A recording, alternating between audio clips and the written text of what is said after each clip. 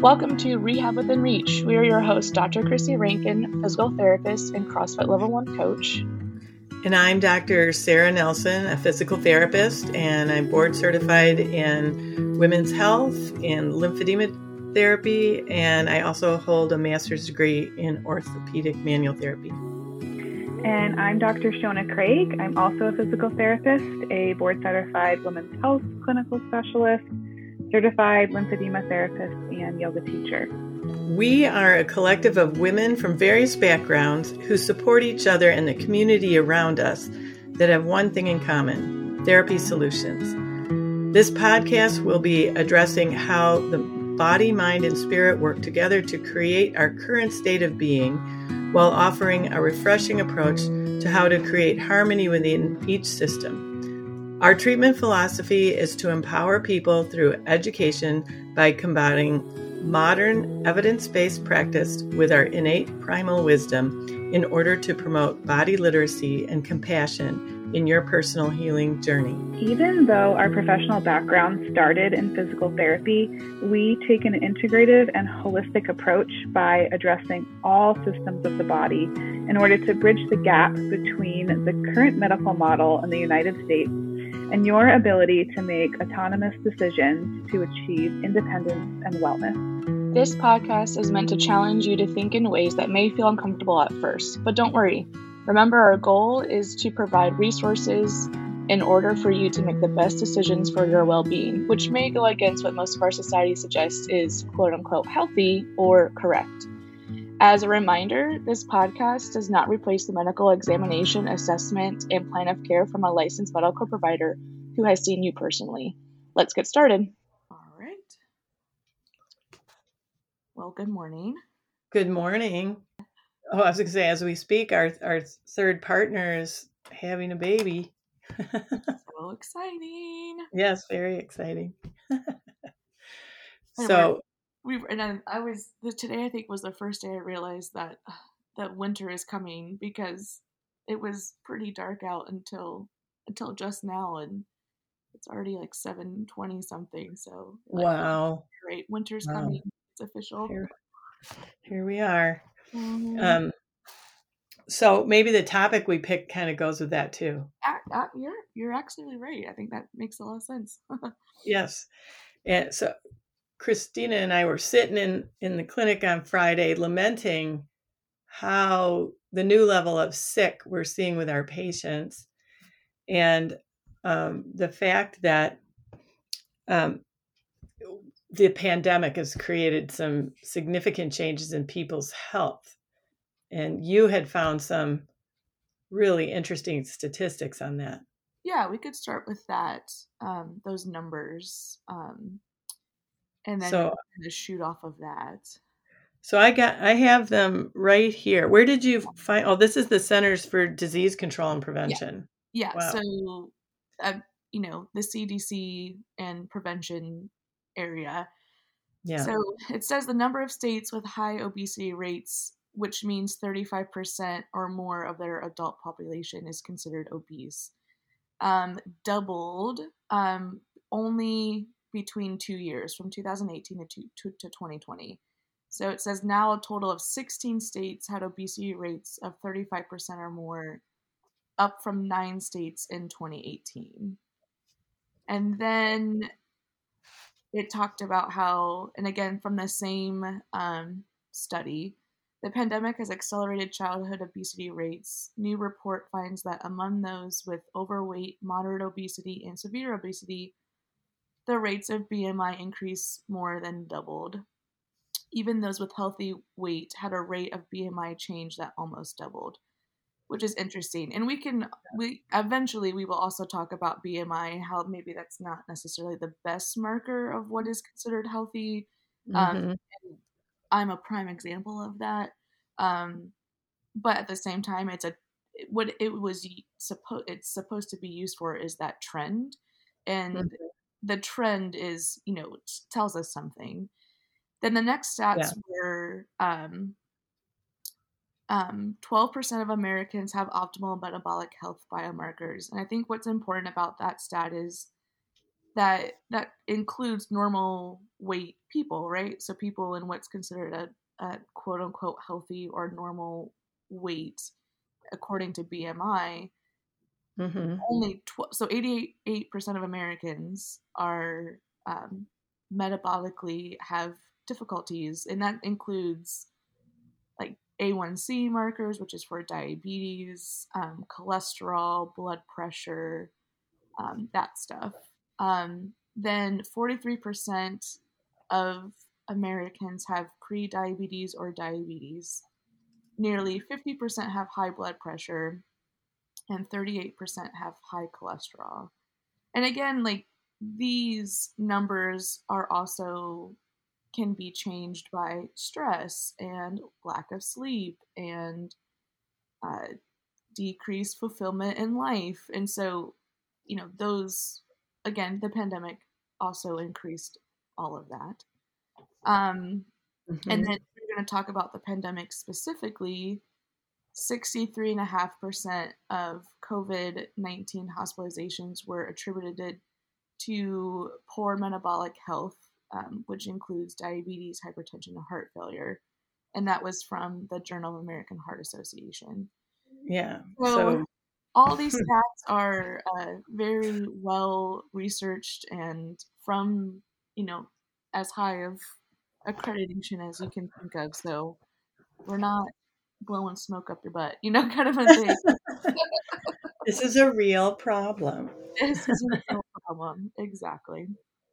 And so I wanted to talk about how did this happen? Why was this the response to the pandemic? Yeah, Because in finding the cause, we can also find the solution, help us with the solution. absolutely. So it started then with locking down, but I think there was some predispositions that maybe came to the fore for people when they were locked down. Absolutely. Um, I mean, if I think back to the beginning of that how much unknown there was, how much fear Mm-hmm. and uncertainty, economic changes for a lot of people, and a lot of time at home. Yeah. Yeah, we were talking a lot how, and I think I even remember in the beginning of the pandemic talking about how this is going to shed a light on how unhealthy our country is to begin with. Um, and then now we're seeing how it's worsened in the past couple of years. Yeah, And I think it's multifactorial. Like, one is part of it was the promotion of unhealthy choices, right? So, you know, uh, liquor stores stayed open yet, like gyms were closed, and then, the, uh, fast food restaurants grew because of just how easy it was to get fast food. Because then you're not sitting inside. And in Washington State, we weren't even able to sit inside at a restaurant until like I think a year into the pandemic. And that was supported over like going to your doctor in person, right? Like it was one of those, don't come to the doctor unless you really have to. And sometimes when you start having those symptoms of have to, then we miss that prevention window, which is mm-hmm. unfortunate. Yeah, like deaths overall are up Mhm. from everything, Yeah. not just COVID. Yep. Um, I mean, it's stunning. It silences me because the Yeah. problem looks kind of big. Uh, if we look at the practical things, like you said, um, unhealthy choices. So uh, people often go to smoking as the bad habit. Wow, smokers need to quit. And And yeah, it's not the best habit, but I think for the United States, at least, the food we're eating, we should be more up in arms about that our food source has been usurped for marketing purposes.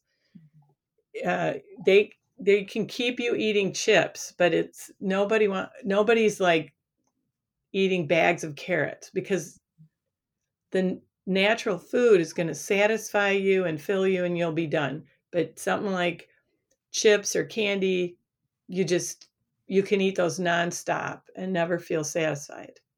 Yeah, absolutely. I mean, and this is not a discussion of, lobbyists and, where money within the American system has gone to for in regard, and who is one promoting certain things with money, but also policies have been made regarding industry who puts money into lobbyists and politicians, bank accounts. And so, um, unfortunately, and also research, when Coca-Cola is promoting research or funding research, that's a problem. Yeah. So, um, I think that's definitely part of it is the marketing strategies and and unfortunately, like you said too, our food quality, even our natural food quality in America is going down. Yeah. Our soil is being depleted, we're using lots of additives and pesticides and other things to make our crop more successful, but yet that's also not necessarily healthy for us either. And then people aren't helping themselves. Like, weekly, I have patients who don't even think about eating a vegetable. And that's a basis for our body's function. What's in vegetables is what our cells need to operate. And some of them will even shudder if I suggest it. Yeah. And I think part of it might be, maybe part of it is, well, when they were growing up, they had, maybe not the best tasting vegetables. And it's since then, it's kind of made them think like, oh, I remember Brussels sprout day at home when I was growing up. But we have found really good ways to make Brussels sprouts or any other type of um, of food. And the importance of actually using like oil to cook and appropriate oil to cook these vegetables in, because we need that driver to actually absorb those nutrients. So I think people, when they think about healthy, it's supposed to be bland, it's supposed to be, you know, steamed, it's supposed to be, baked, and which is true. Those are like the best ways to preserve nutrients and I guess control calories, but at the same time it's not very delicious. So there are ways that we can find, you know, to make everything taste better, but also be still health conscious at the same time. Yeah. And there's appropriate use of oils Yeah, for absolutely. cooking. Yeah, There was a big push for no oil or no fats in diet, but we need our fats. yeah, absolutely. Um, For multiple reasons. yes. Yeah. And then we also talked about too how, I mean, even like we're talking about making choices and maybe like people's choices weren't maybe the healthiest, but there's a psychology to that too. You know, before the pandemic, we were able to distract ourselves from our problems, by going out and doing things with friends or going to the gym and pushing ourselves for 2 hours or, um, you know, going to the movies or something. Like you could distract yourselves a lot more. And then when things shut down, you were either forced to deal with your problems or and your intrusive thoughts, or you numbed it with food and alcohol and drugs. And so that's a hard thing to come out of Mhm. when you've been in And it for so long. yeah, prior to the pandemic, the U.S. surpassed Europe in alcohol consumption, particularly wine. Yeah. And that was of interest here in our area because we have like over 500 wineries in Eastern Washington. Mm-hmm. um, and in fact, during the pandemic, that just worsened, like the alcohol consumption. Oh yeah, Um, I remember in the beginning of the pandemic, like the joke of, oh, here we go, buying like 5 more bottles of wine, and mhm. you're like, because we don't know we're gonna get it again, and thankfully that only lasted like a couple months, kind of a thing. But I mean, even myself kind of got into that like joke about, oh, we're locking down, like, get our supplies. And so, and it kind of reminded me, I lived in Florida for 5 years, and it kind of reminded me of like hurricane prep, and how, the same thing, but a hurricane lasts for a couple days, not, now we're in month 19 of this pandemic. So, uh, Yeah. there's a difference there too. Yeah. And so people who wouldn't, I think, would under other circumstances not develop a problem I'm seeing have developed drinking problems, and that those are now affecting relationships. Hmm. I'm seeing that. Um, and I think the behavior that comes out of when we participate in addictive behaviors, what be it food or alcohol or drugs or what have you, then behaviors change, perception changes. We don't make as good judgments. And you're seeing this like crazy systemic anger. And that's another way to like numb yourself from that anger and that constant. It's like, well, what's the driver? And probably the driver of everything is fear. And Mhm. fear is then it's like two things. You can either be angry and and and vocal, or you could be recluse and staying, in your little bubble. And both of those on either spectrum can turn into addiction in whatever way possible. Yeah. Yeah. I've asked the staff at the clinic, I'm starting to talk about listen to the quality of the conversation, not the words, but just what's the energetic feeling of it. And realize that no matter what the person's just words are, if they're operating in anger and agitation, we're just feeding this fear. Mm-hmm. And I've been guilty of that. We have to realize we're all in this milieu together. We're all facing this kind of a new world. I hear a lot of people say, I want to get back to normal. And Yeah, and I think actually normal, which if normal was considered pre-pandemic times, like also sucked too. So maybe we were just naive and unaware, and it's always better to be aware, and conscious of what's happening around yeah, us. I definitely was unaware prior to the pandemic. This one, right? Because there were other pandemics prior to this, but they were often places that I wasn't. Ebola, uh, Mm-hmm. off in Africa. And just really, I didn't appreciate how well governments were containing these things until this one. And then you sit back and go, whoa, what went on here? And I realize that um, we're living in circumstances that are allowing the formation of of pandemics. And this is the new normal. And learning to live with this um, is going to be important. If we want to change it, then we're going to have to change the circumstances that allow these viruses to take root. Mm-hmm. And those are things like climate change and caring for the environment. and caring for families, and our people. Mhm.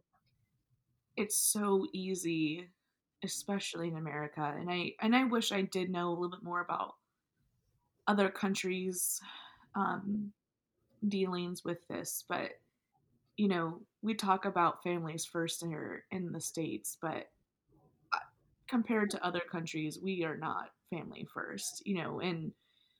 Um, and so even that support, even from the basic level of our units that we live in, is can be more supported too. Mhm. Yeah, I was just listening to something recently where they were describing research that's demonstrating, what is it, like about a quarter of Americans have experienced some sort of like split in a family where, family members are not talking to each other. A Oh, quarter. yeah.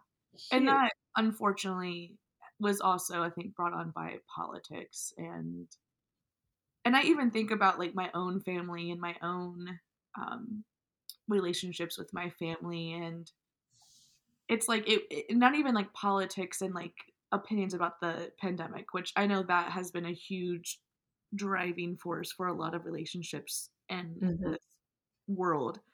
Um, Hmm.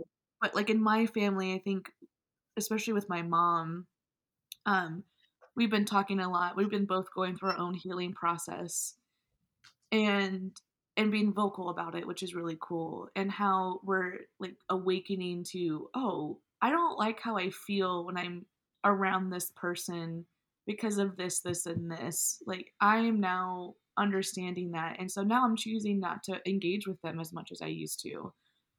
Which Hmm. is that's also a positive thing, because we have to take care of ourselves in order to take care of others, right? So it's like a two thing. Like, yes, unfortunately, people's relationships have crumbled because of politics and fear and opinions about things. But also, there might be an awakening too of, oh, I have energy that's a finite resource, and I need to use that resource appropriately. Boy, that's a big one. I'm so my head's jumping to when we get to the part of the conversation where we want to offer solutions to people. Um, uh, uh, that's in the area of relationships. So we have health, relationships, how to face change. Um, these are the things that this obesity change is reflecting, Yeah, um, back to our right? actual topic. Yeah. Yeah. So that obesity, it's a symptom. So we always have to look for the underlying cause. You know, uh, and the but that one marker we should return to is that 12%. So that 12% of Americans have normal bio health markers. That's pathetic. That is, that is, yeah, absolutely. And I mean, 12%, like, well, let's look at how many. I don't know if, I wish I knew if the person was saying that it's 12% of American, and the stat on what I'm reading is 12% of Americans. So I wish they said adults, or to clarify, but maybe that also means with children too. Mm, Um, yeah. which if it doesn't say children, then maybe it does mean, or since it doesn't say adults, maybe it does include children, which is that's more alarming than anything else, I think. Yes. Well, it reminds me of another statistic I remember regarding health literacy, which is the ability to take information and effectively apply it in your life to improve your health. Yeah. And that one was like 80% could not do it. And Wow. I actually had a nurse friend of mine challenge me on that. She couldn't believe it. And I got that statistic from a government website on the topic. I think you can, and this was probably at least 10 years ago. So I don't know what it is right now, but we're just not very good at listening um, and trying, applying these. changes to our habits. And I think too, like two things like come to mind with that. One is our nervous system and our primal nervous system like doesn't really like change. So anytime that there's a change, then we can kind of go into this fight or flight mode, and then we revert back to our original state because it's where we feel comfortable with, right? Mm-hmm. So it's hard to then push past where our nervous system is going to take hold and say, nope, we're going to stop it right here, right? So we're like dealing with that, but also too, we can tell people this. I think you've, I've heard one thing from you and one thing from this business mastermind group that I'm in. Mm-hmm. You said that, like in general marketing, you really don't hear something until you've heard it 7 times. Yeah. And then the same thing too with my mastermind group was like hearing it once is like you never said it at all, right? So I think that's part of it is how our system is set up, and our healthcare system here is that we don't see people 7 times, or primary care physicians don't see people 7 times within 7 months in order to drive that home. Like it's not set up that way. And that's where physical therapy can be that profession to really help that change, because we Mm-hmm. can see people more often. Absolutely. And it is the goal of our profession. This is it. We're in 2021. The Vision 2020 was that we're all doctors, entry level, so that we can help people with these basic things, basic habits to get in place. So if we switch gears here and say, so what are the solutions to these things? This is where as physical therapy can step in to help people make plans for what I say, building skills, acquiring tools, developing routines.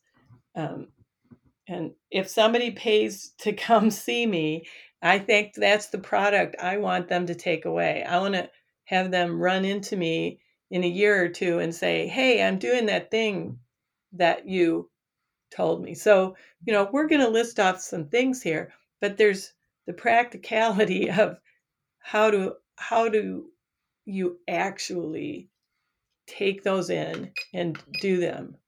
Yeah. And that's why I've really been emphasizing habits and routines, because exercising for 6 weeks with me and then not doing anything is not a solution. No, not at all. Yeah. So if we talk first about health, I think what we're touching on is we need solutions for mental health, financial health, and physical health. Obviously, physical health is where we'll fall. And that is, in terms of Ayurveda, there's a principle, and I'll probably slash this or say this wrong, but it's Tryopastambha. Yeah, I know I said that wrong, but Tryopastambha. So it's the 3 pillars of life, and they're food, sleep, and something called brahmacharya. And I mentioned it last time. Right use of energy is the way I'm going to translate that. And what we see is a major not use of energy during the pandemic. Seeing that pandemic as something bad. Remember in the beginning, Christina, like when we were like, oh man, we had to like go. And I said, wait a minute, I think we need to slow down and listen to what's happening. The world's in a shift. It's a chance for us to shift, us to recover. And we all settled down into that. And yeah, I think another way that you can say managing your energy is like knowing your boundaries. And I grew up in a family that had no boundaries, because we were taught, not in a bad way, but we were just taught that no is not the thing you say when it comes to your family. And so I think learning boundaries is huge. That's a constant practice for me every day. And then understanding, I think, um, I've heard two ways I've heard it explained is, if you have a cup and that's how much energy you hold in a day, and you have to dispense fluid from that cup, which is your energy, right? But then you have to refill it back up. That's one option I've heard people talk about. Mm-hmm. But I've also heard like spoon. I think in the neurodivergent community, they use the spoon method where, cooking a meal is 3 spoons, and I only have 10 spoons to give in a day. And so I have to really make sure I know how to use my 10 spoons appropriately. Yeah. Um, so I think that's huge. And that comes just to awareness, Yes. what is no, awareness of yourself and your being, which Yeah. mental health, like going back to what you were saying, those 3 things, mental health counseling is how I greatly learned what boundaries are and what my energy consumption and replenishing comes from. Mm-hmm. Yeah. So boundaries, what I'm hearing you say is recognizing your capacity and working within your capacity. Yeah. Not Perfect.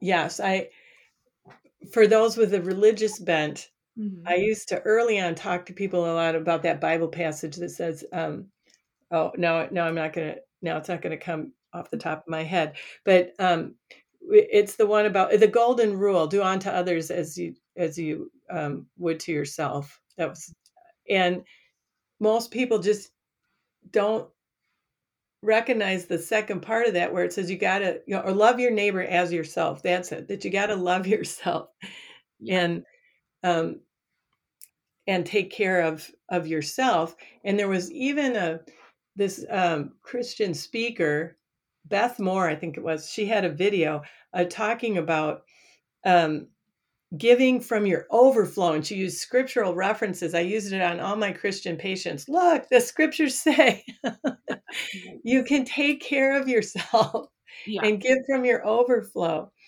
Um, that's such an important lesson. And I, even to this day, I'm like, when I do that, I feel like something's wrong. Oh yeah. Yeah. Oh, this day was too easy. Yeah. And then we're also taught so early on that, like, when's the other foot gonna or other shoe gonna drop, kind of a thing. We're always in this like settled panic of, oh, that is too easy. That means something bad's gonna happen soon. And so Yeah, that's you also can. not healthy either. Yes, let things be easy. I also think right use of energy means um, ethical behavior, uh, working for. So that's that balance between, yes, I'm going to do what's good for me, but not at the expense of another person. Yeah. And I think that's a mistake that we're seeing right now. We hear a lot of people making decisions on what's right for them, and this is the way that humans have survived: is they come together and they as a group figure out how to survive. And like for instance right now, the tool we have to get out of this was the vaccine. In our country, just there was a lot of people making the decision about what's right for them. And certainly medically, there are people who medically cannot get the vaccine. And that's why all the rest of us need to do it.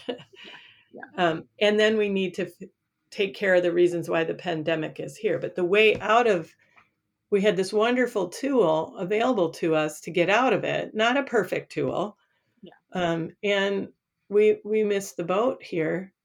And even going off of that too, where we missed the boat too, is, we were using lockdowns and mandates, which are still appropriate and important to Mhm. control this, but we also, no one really came out and said, and you also need to eat a vegetable and go for a walk in the sun. Like it was just stay at home, like you know, the idea of like you were saving people because you were staying home. Like, yes, like we need those mandates and we need those rules, but we also need to go for a walk and eat a vegetable, like, and both of that was important. But I felt like the second part wasn't talked about at all. Yeah, we could have had more of that. We could have had more of the discussion of, hey, you realize that only 12% of you meet the mark of health. So Yeah. let's get on that other part. So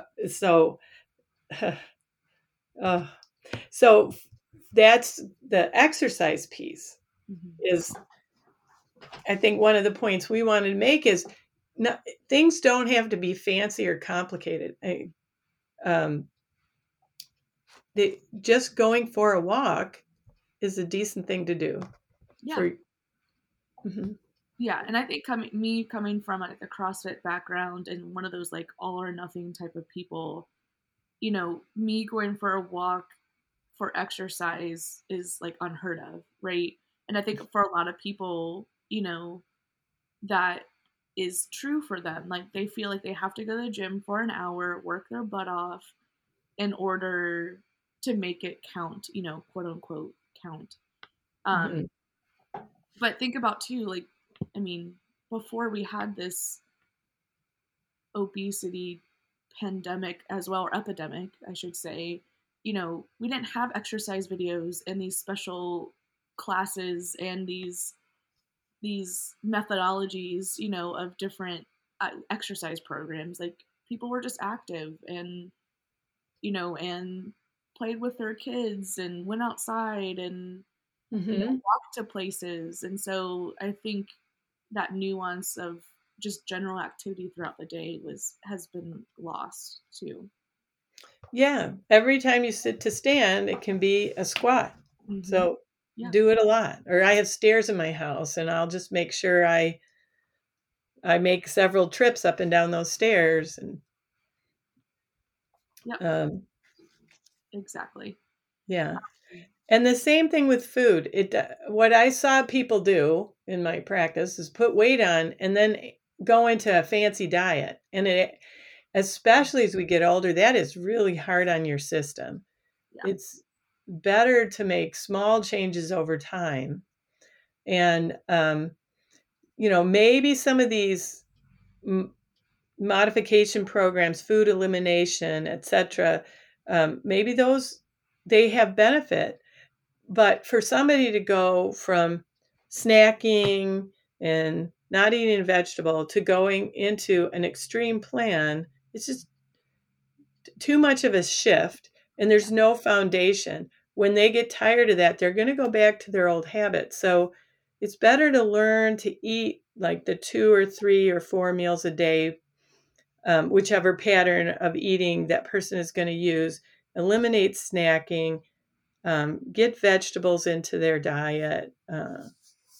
Eat whole foods. Who, since I've been 8 years old, has fluctuated and has been told that I'm in either the overweight or obese category, then I have been inundated with information about how to lose weight and what diet to do. And as an adult, I have fluctuated 60 pounds, with by the time I was 18 until now at 30, I have fluctuated 65 pounds, or 60 pounds. And I have tried how many things, to get to a quote unquote healthy weight. And that's when I talk about too with the BMI, is that BMI is a great tool for trends as a population to see where the trend is going. But individually, it's not necessarily the best marker. I think that metabolic, blood work, metabolic health based on cholesterol and blood pressure and A1C and stuff like that is a much better marker, because, again, just because you're a quote unquote normal weight doesn't mean that you're considered metabolically healthy. But someone, going back to the food, I've tried a lot of things that is considered diets, and I've always failed at them because, like just what you said, you try to change things too much, and then you don't have that foundation. And a lot of it too was my mental health. Like, I didn't realize that I used food as a mental health soother. I didn't realize that growing up in my family, we labeled food as good and bad. So then when we had certain foods, we had shame based on those foods that we ate, or we had the joke, of, when we had a dessert in the house, it was gone within 24 hours because we never knew when we were going to have it again, right? So then we're like hyenas, like eating, this dessert. And so I always felt like I didn't have willpower, but when I really felt like I started to get healthy with my diet choices is when I had mental health counseling that was specific for eating. And then I had a registered dietitian after I had my mental health counseling, a registered dietitian that really helped me not feel that shame and guilt regarding my food choices. And that was huge for me. I mean, I would have considered at some point I had disordered eating tendencies. And so, which a lot of us are in. And so that's what really helped me get past that. Yeah, absolutely. I've been there too. And it can easily fall back into wanting to apply perfectionism to my eating. It just reenact my guilt and shame through food. Yep, absolutely. Yeah. And so it's been really important for me to focus on what are the do's of eating, and eating to nurture myself and making choices that I enjoy, but still nurture and don't wear me down. So through the pandemic, I hadn't eaten cheese for like 10 years, and I was doing grilled cheese on gluten-free bread. Yes. In balance, right? And I'd come home from work and have potato chips. It was my glass of wine because I don't drink. I think someone I really admire, her name is Christy Brown, and she's a like a life coach essentially that specializes in helping people with binge eating. And she's like, we live in this society where we always want to take away things and restrict things because that's like what we're told to do. But she's like, why don't we add something? So, okay, if we're going to have our grilled cheese and we're going to have a bag of, or some potato chips, then instead of telling yourself, like, I'm going to take away those things for the rest of my life, be like, well, I'm also going to have a salad with my grilled cheese, or with my potato chips, I'm going to have, maybe some turkey or an egg, because it gives you a little bit of protein, or something like that. And so I thought that was a really freeing concept of, okay, let's have the thing that we want and be mindful about it and add something that is maybe more nutritionally dense than potato chips, Exactly. I'd have carrot sticks. Yeah, carrot stick. Yeah, let's have the potato chips and the carrots. Yeah, exactly. And the other thing I'd learned about this was from Janine Roth: eat when you're hungry, eat what you want, and stop when you're full. And that was really useful to getting me out of addictive food behavior. And it was also a little sad for me because I'm like, I shouldn't eat the cookie, but I want the cookie, Yeah. So I would go ahead and eat the cookie or whatever until I was satisfied and really, like you said, enjoy it, because you can be shoving things in your mouth and just be thinking about, I shouldn't be doing this, and you don't enjoy the taste at all. Yeah, and then you start hiding it. Like then you go into Yeah. your car and eat it because you're so ashamed of other people finding it. I remember, oh man, this is getting really personal. I I remember with my previous partner, and I thank God I have a partner now who is fantastic. But my previous partner, um, I had a lot of shame and guilt around food around him, and he let me know about that shame and guilt. And I remember I really wanted like McDonald's, and I hid it in my car, and I thought I'd cleaned everything up, but I left the receipt in my like side door. And then he used my car for something. He's like, "Oh, so I saw the McDonald's receipt." And I just felt I was like, "Oh my gosh," that shame spiral like just and then you make oh man, that was so bad. So I totally understand what you're talking about there. Yeah. But I also knew like growing up, like I never knew what my hunger cues were, right? Mhm. Like I didn't know when I was hungry, and when I knew when I was hungry when I felt too hungry past the point of like now I'm going to like binge because I'm too hungry, right? Mhm. I never knew when to stop because two reasons. I I was always taught at a young age, like, you eat everything on your plate because there are hungry people out there, and then I also used food as emotional support. So then, of course, I'm going to keep eating because I'm sad, or I'm Mhm. angry. Yeah. Um, so I didn't learn what hunger cues were until I was 28 years old, Mhm. so that's another thing too that I think is important. Yeah. Well, I think what we're pointing out is it's not so much what you eat, but how you eat it, when you eat it, and Yeah, why you're eating it. exactly.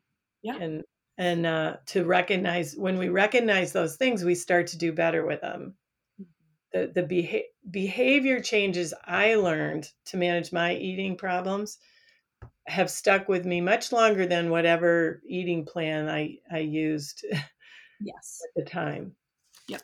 Absolutely. I 100% agree with that. Yeah. Um, so we can talk about that more someday too. I think the other thing is sleep. Mhm. Getting good sleep at night, that's a big issue. That will help with physical health. We talked about moving. Um, the mental health of the situation. Um, wow. Yeah. Yeah. More than just calories in, calories out. It's supporting the person as a whole and his country as a whole and Hmm. um, improving those sleep behaviors and which again Hmm. that's a whole other topic too. We could have a podcast about sleep hygiene and Yeah. mhm, Well, and yeah, the mental aspects of eating, but also what is mental health and how we deal with change, because we're in a time of great change, and we can be excited about change and like learn from the situation, not to get back to where we were, but to realize, wow, there's something better ahead of us. We can devise a life that maybe is more in harmony with each other and with the environment that we were getting out of balance, and we have a chance to bring it back in. Um, I guess I feel strongly that ethics matter. Ethics and morality are a, that's on a spectrum too. A guy could be highly restrictive and repressive with ethics and morality, but we also have this swing way off to too permissive. mhm, And well, actually, you can see the swings at both ends going on in the U.S. right now, like absolutely. trying to take away women's rights to their own personal health. Yeah. It's just and the other end of it, of anything goes. Like, so we all got to like temper ourselves and come back to a middle ground. Maybe a guiding question is, it's twofold. Like, what is my capacity to help? And then how can I help my fellow man? So, hey, I understand that a lot of my friends in Taiwan are listening, and I thank you guys. So, no, I try to find the stats, and right now things are a little slow, but supposedly we are trending in Taiwan, which is pretty cool. I love you guys. Well, and I'm coming back someday. So, well, always more could be said, but I think that's a good target. I think the takeaway I hope for people is to recognize these changes not as negatives, but as an opportunity to reset and build better communities, help the environment, be better people. Yeah. Mm-hmm. I think it's a great